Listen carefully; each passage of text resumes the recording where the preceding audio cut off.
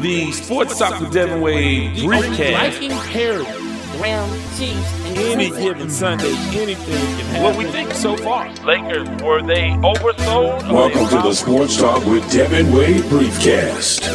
Welcome to another Sports Talk with Devin Wade podcast briefcast. These are the shows that we do in between our full-fledged episodes.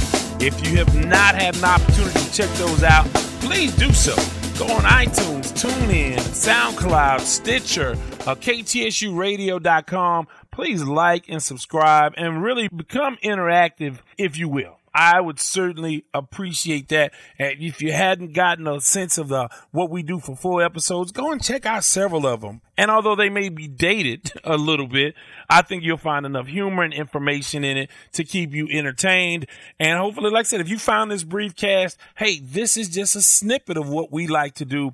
And we have a cast of characters that I call my special teams unit. Former NFL linebacker Eddie Robinson, the Silver Fox Kevin Allen, and Biscuit, my brother Biscuit, Jordan Wade, and a number of other folks who are part of the Sports Talk with Devin Wade family. So that being said, when I come to you in a briefcast, I only come to you on a couple of topics. Of course, want to get into the NFL playoffs, and the other thing I want to get into are the coaching changes around the league, and what does that mean for black coaches, and sort of we won't get tremendously deep into that because I do want on a full episode to bring in a guest and to get involved and talk a little bit about that at length and take a little bit different angle and at what we're looking at when you look at all of the coaching changes. But first things first, want to remind you guys again, iTunes, KTSUradio.com, Stitcher, SoundCloud, TuneIn, all of those ways. Although TuneIn is sort of lagging behind just a little bit. So if they're not current episodes on there, just keep checking back. I know that this has been an ongoing issue. It's taking quite a while for new episodes to be loaded onto TuneIn, but I'll follow up on that.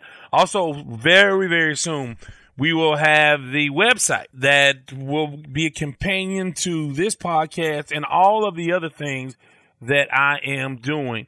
Want to remind you guys, please, if you're on Facebook, on the Sports Talk with Devin Wade page or group on Facebook, please go to Twitter. Follow me on Twitter. That's actually my social media of choice. Now, I do Instagram and, of course, Facebook, but Twitter is hilarious, succinct, and it's just it is that's my thing. I love Twitter. A lot of hilarious stuff takes place, and I try to chime in with my little quips here and there. So if you can be interactive, subscribe to these shows and download them and take them, share them with friends.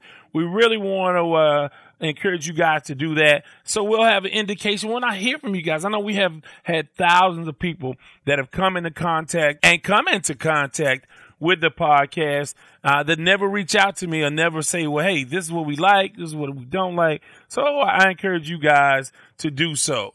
Now, since the last episode, I wanted to give my predictions on last week's divisional round in the NFL playoffs. I didn't get a chance to do that on the podcast, but as a matter of record, I've made my predictions known on my Houston show, KTSU Sports Talk, this Saturday.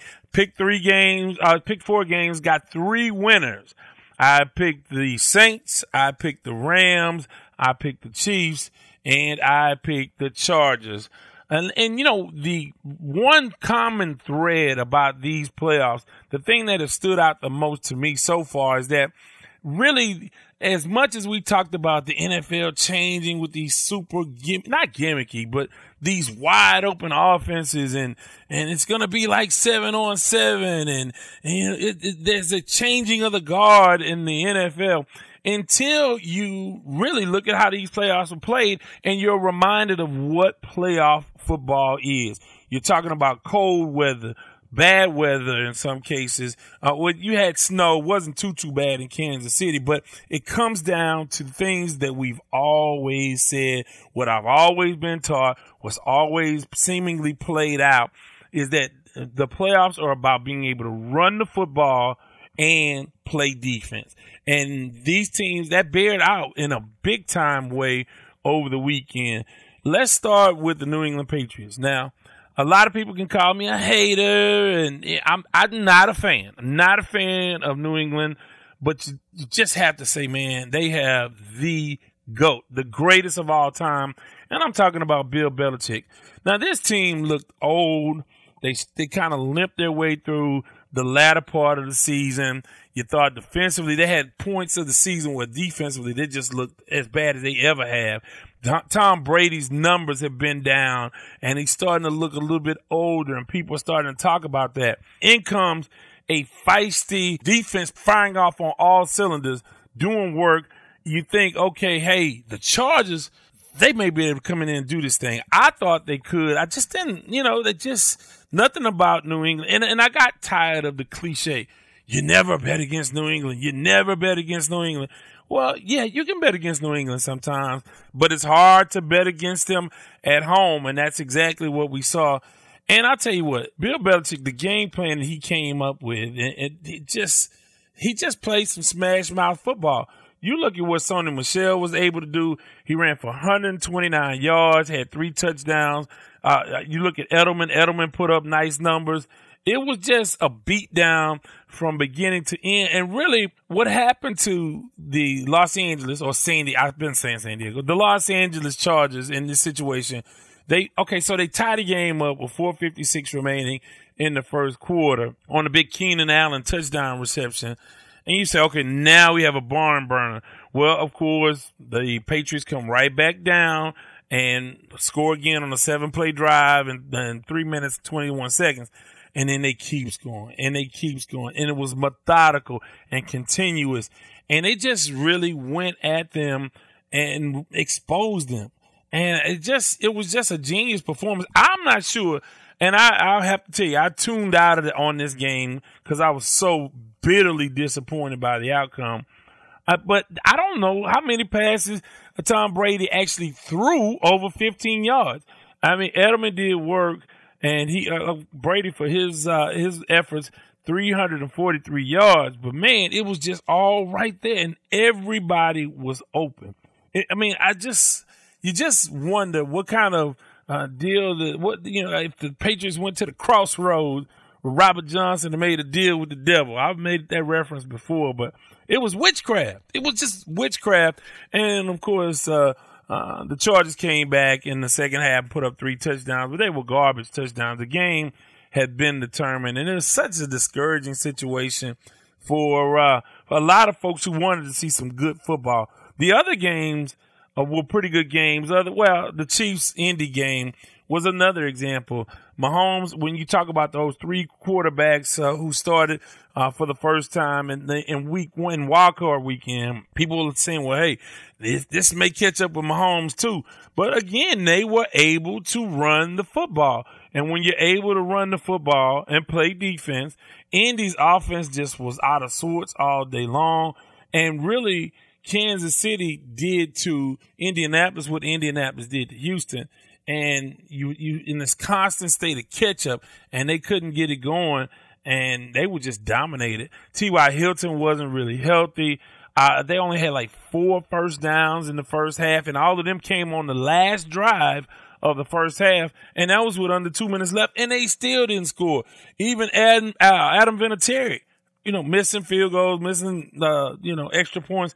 It was just a bad, funky day all around for the Colts, but they weren't really ready anyway. I mean, people got on that bandwagon, and I think looking forward, they're trending up in that division. I think in that division, and people can say I'm a hater again, but I think the Texans are going to have a tough time catching up in that division. But we'll get more into that in the offseason, and we'll look at some moves. But I think the Colts are on their way up, and who knows? They could add a Le'Veon Bell, or they could add a Antonio Brown, or they can add another important piece, a Kareem Hunt even. So, they can add some more pieces, but the great news about this season for the Colts is that it looks like Andrew Luck, it certainly is apparent that Andrew Luck is back. And so that bodes well for them. And so Kansas City will host New England.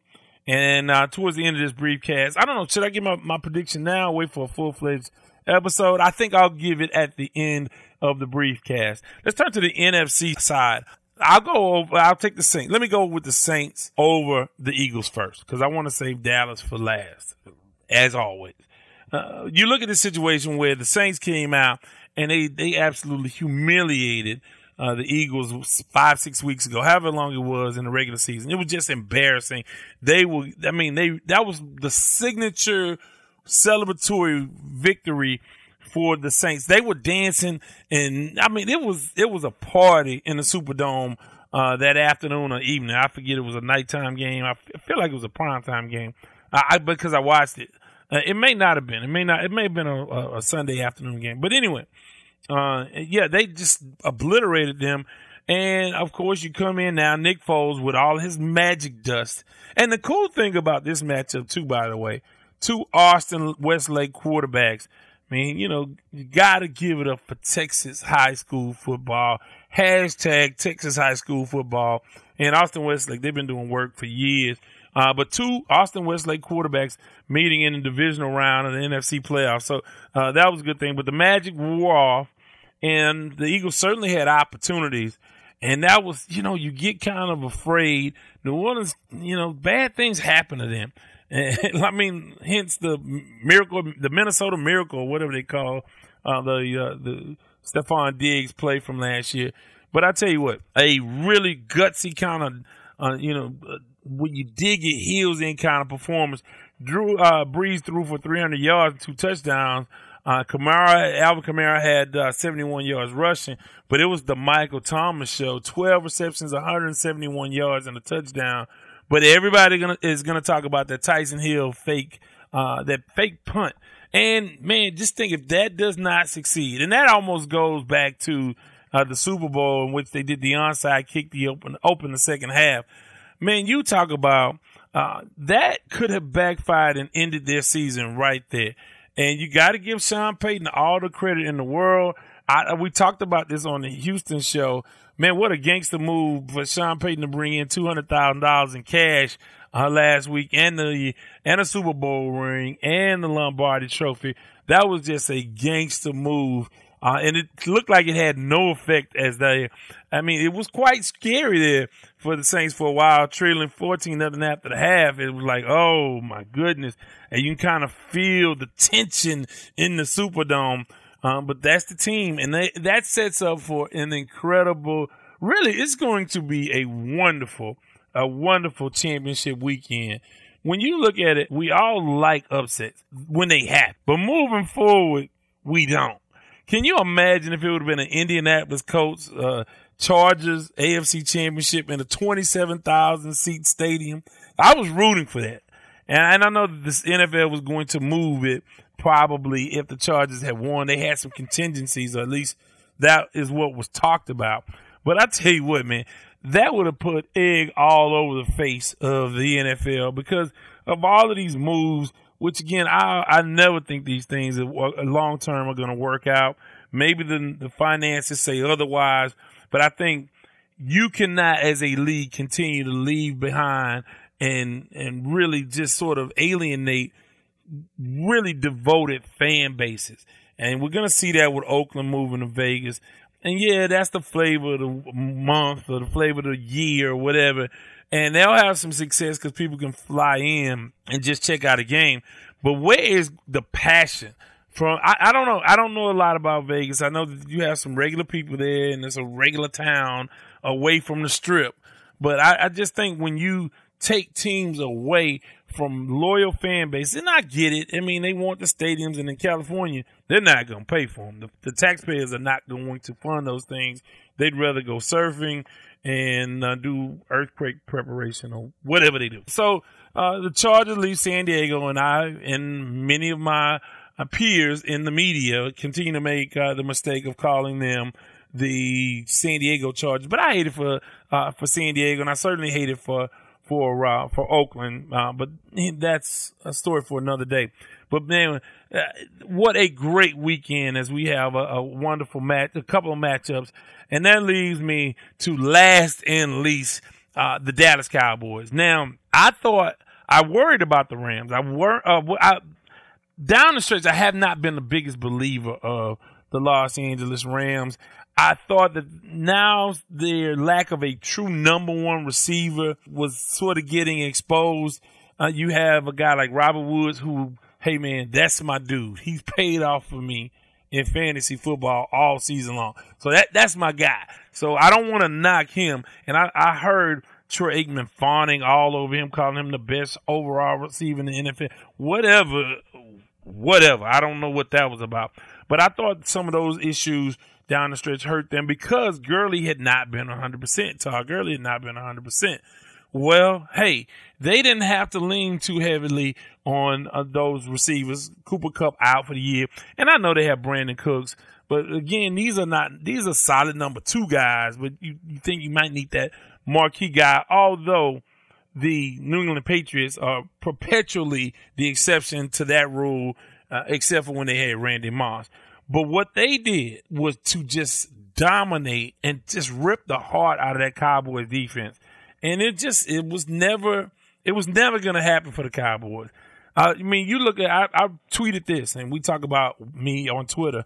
I said they made C.J. Anderson look like O.J. Anderson when he ran up against the Buffalo Bills in the Super Bowl. Now, that's ancient history, but look it up. Look at O.J. Anderson and what he did in the Super Bowl. But that's what the Dallas Cowboys defense did for C.J. Anderson. I mean, 23 carries, 123 yards, 2 touchdowns. Then, on top of that, Gurley did his thing. 16 carries, 115 yards, and a touchdown. They just dissected this team on the ground, and it took all of the pressure off of Jared Goff. And Sean McVay kind of, a lot of people were worried about him. And, can he, he blew it last year. Will he blow it again? I think, obviously, that is going to be a great game. But I want to get on the Dallas thing. Of course, being here in Houston, when the Dallas Cowboys are like, I can't stand them. Look, this goes to my childhood. I mean, this is deep. This is not made up. This is not manufactured. I hate the Dallas Cowboys. I hated the Dallas Cowboys. I hated Randy White. I hated Billy Joe Dupree. I try to think of I hated Drew Pearson, Preston Pearson. I tried to give Robert Newhouse a pass because he went to University of Houston, and Lois Blackwell as well. Try to give him a pass. I kind of liked Hollywood Henderson. No, I didn't like him either. I've since met him. I met him and I had a chance, not a drink with him because he doesn't drink, but I had a chance to have a conversation with him, with my boy Haywood Jeffries at the Super Bowl.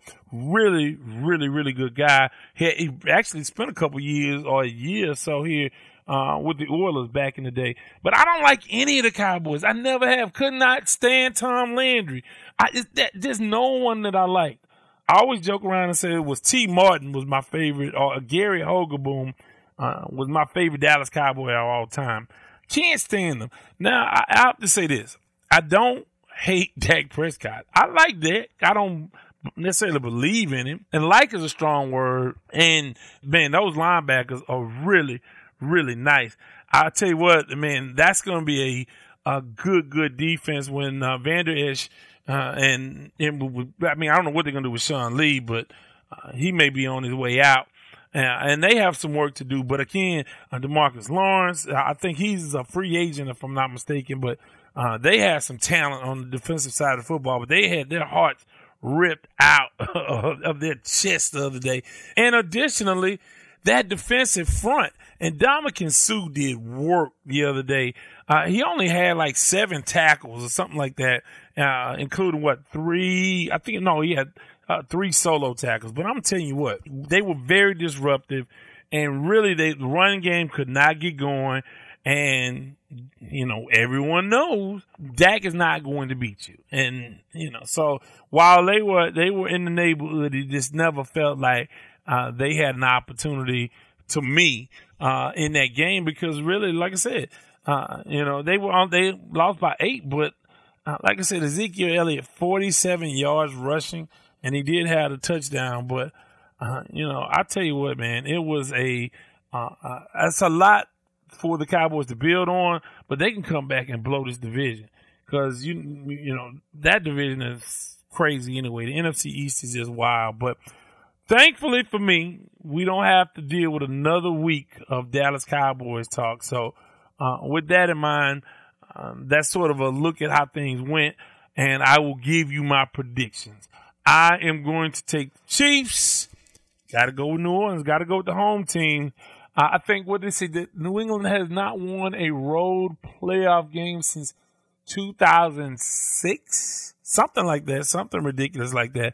And you almost can't bet against Bill Belichick, but I just hate for Eddie Robinson, who predicted this. He said he would take New England versus the field in the AFC, and there he is on the cusp of that happening. But I'm going to say Mahomes is going to get revenge for that regular season loss in Foxborough, and I'm going to take the Chiefs. Damian Williams is the key for me, and I think obviously Travis Kelce's going to have to do something. I'll have to keep an eye out for that weather. I think it's going to be bitterly cold if the forecasts are correct. I think it's going to be really cold there, so we'll see how that impacts the game. But, hey, both of these are cold weather teams, so let's see what happens in that situation. But I think Damian Williams is going to be a guy signature plays against a defense that I mean, they're increasingly playing better, but I don't know, man. We'll have to see how that goes. But that's my pick. In New Orleans, I just think, man, those Houdats, man, that Houdat Nation, man, that because they can run the ball and they can win with integrity, so to speak. That's sort of crazy, but they can win with integrity. That means play defense and run. They don't have to depend on Drew Brees, but we know that if he has it in him to have huge games, I worry about that game close down the stretch. It could go either way if it's close to the end, but I think New Orleans will be dancing quite a bit, and a lot of the New Orleans fans really want to get to Atlanta, where the Super Bowl is. So you have that to look forward to. The other thing I wanted to talk about really quickly, the state of the NFL head coaches. I mean, you look at some of this stuff, and it's just head-scratching with some of the coaching hires. And what was it, 5 or 6 African-American coaches will let go over, I think 5 will let go this offseason, and not one African-American got a head coaching position. And if you think about it, it can get to be a scary situation. Because just for a moment, I thought about the Kaepernick factor, the Colin Kaepernick factor, and the protest. I don't want to be that cynical, and I don't want to think that can be true. But when you look at a situation with Matt LaFleur, he's never been a head coach. He goes from a really mediocre or average at best Tennessee Titans offensive coordinator position to get a head coaching job.